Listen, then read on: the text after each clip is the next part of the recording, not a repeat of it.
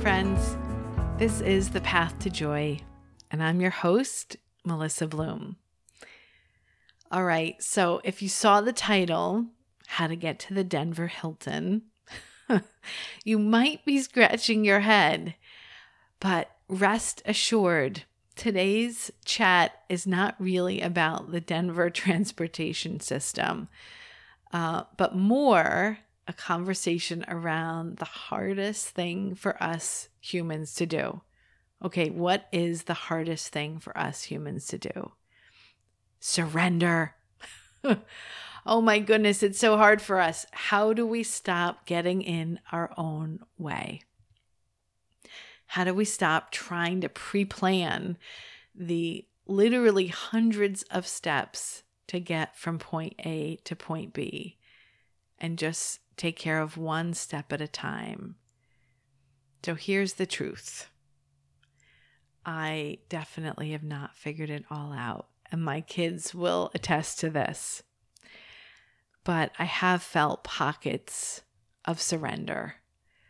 It's this feeling that I actually mentioned in the episode, sit back, relax, and let the current take you downstream. So if you haven't listened to that one, you might want to go take a listen. But I still find myself going through mental gymnastics quite often, trying to figure out how to get from point A to point B. And I love the feeling of surrender. It's this feeling of relief when I stop obsessing with the minutia and just let the details go. Let Source take some of the load. So I don't live in this place of surrender that often, but I have felt it at times. And I want to give you some hope that you can find it too. So let's talk about getting to the Hilton in Denver, because in a lot of ways, we do actually surrender. We do know how, and we trust that all the details will work out. So let's use the Denver example. Let's say you're going to leave your house, wherever it is, right? I'm outside Philadelphia, but wherever you are, you're going to leave your house and wind up at the Hilton Denver City Center.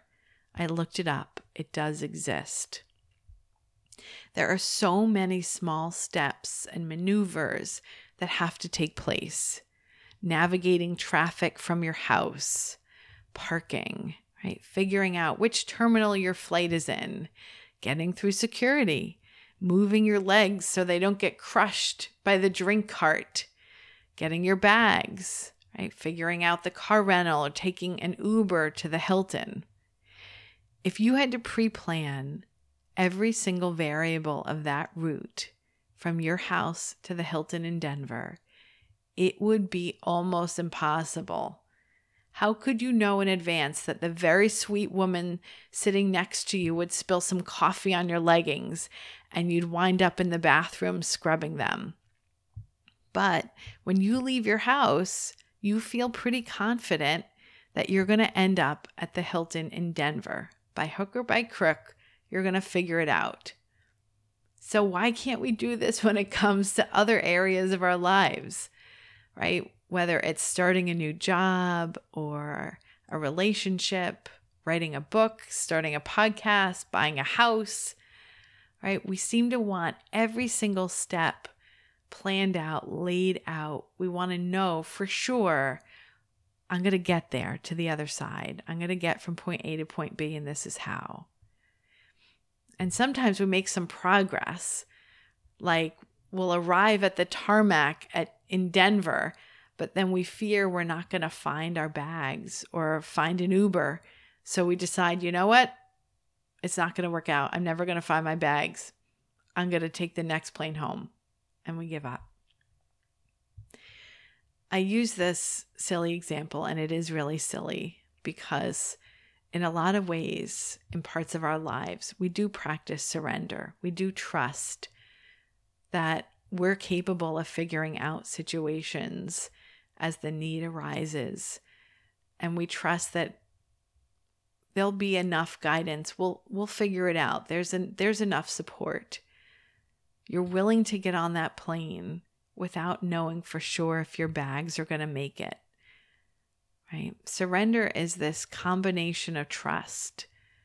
Trust that there exists a force to guide and support you, and trust in yourself that you have the capability to adapt and navigate everything that comes up, even spilled coffee on your leggings.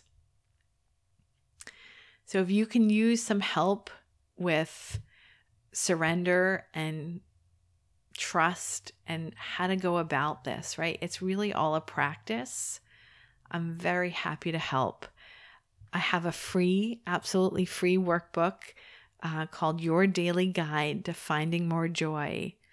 And it consists of 30 pretty simple prompts that you can use daily, weekly, monthly, anytime to help you just let go a little bit. Stay out of the weeds. Stop getting in your own way. You can find it on my website, melissabloom.life, and you'll also see it in the show notes.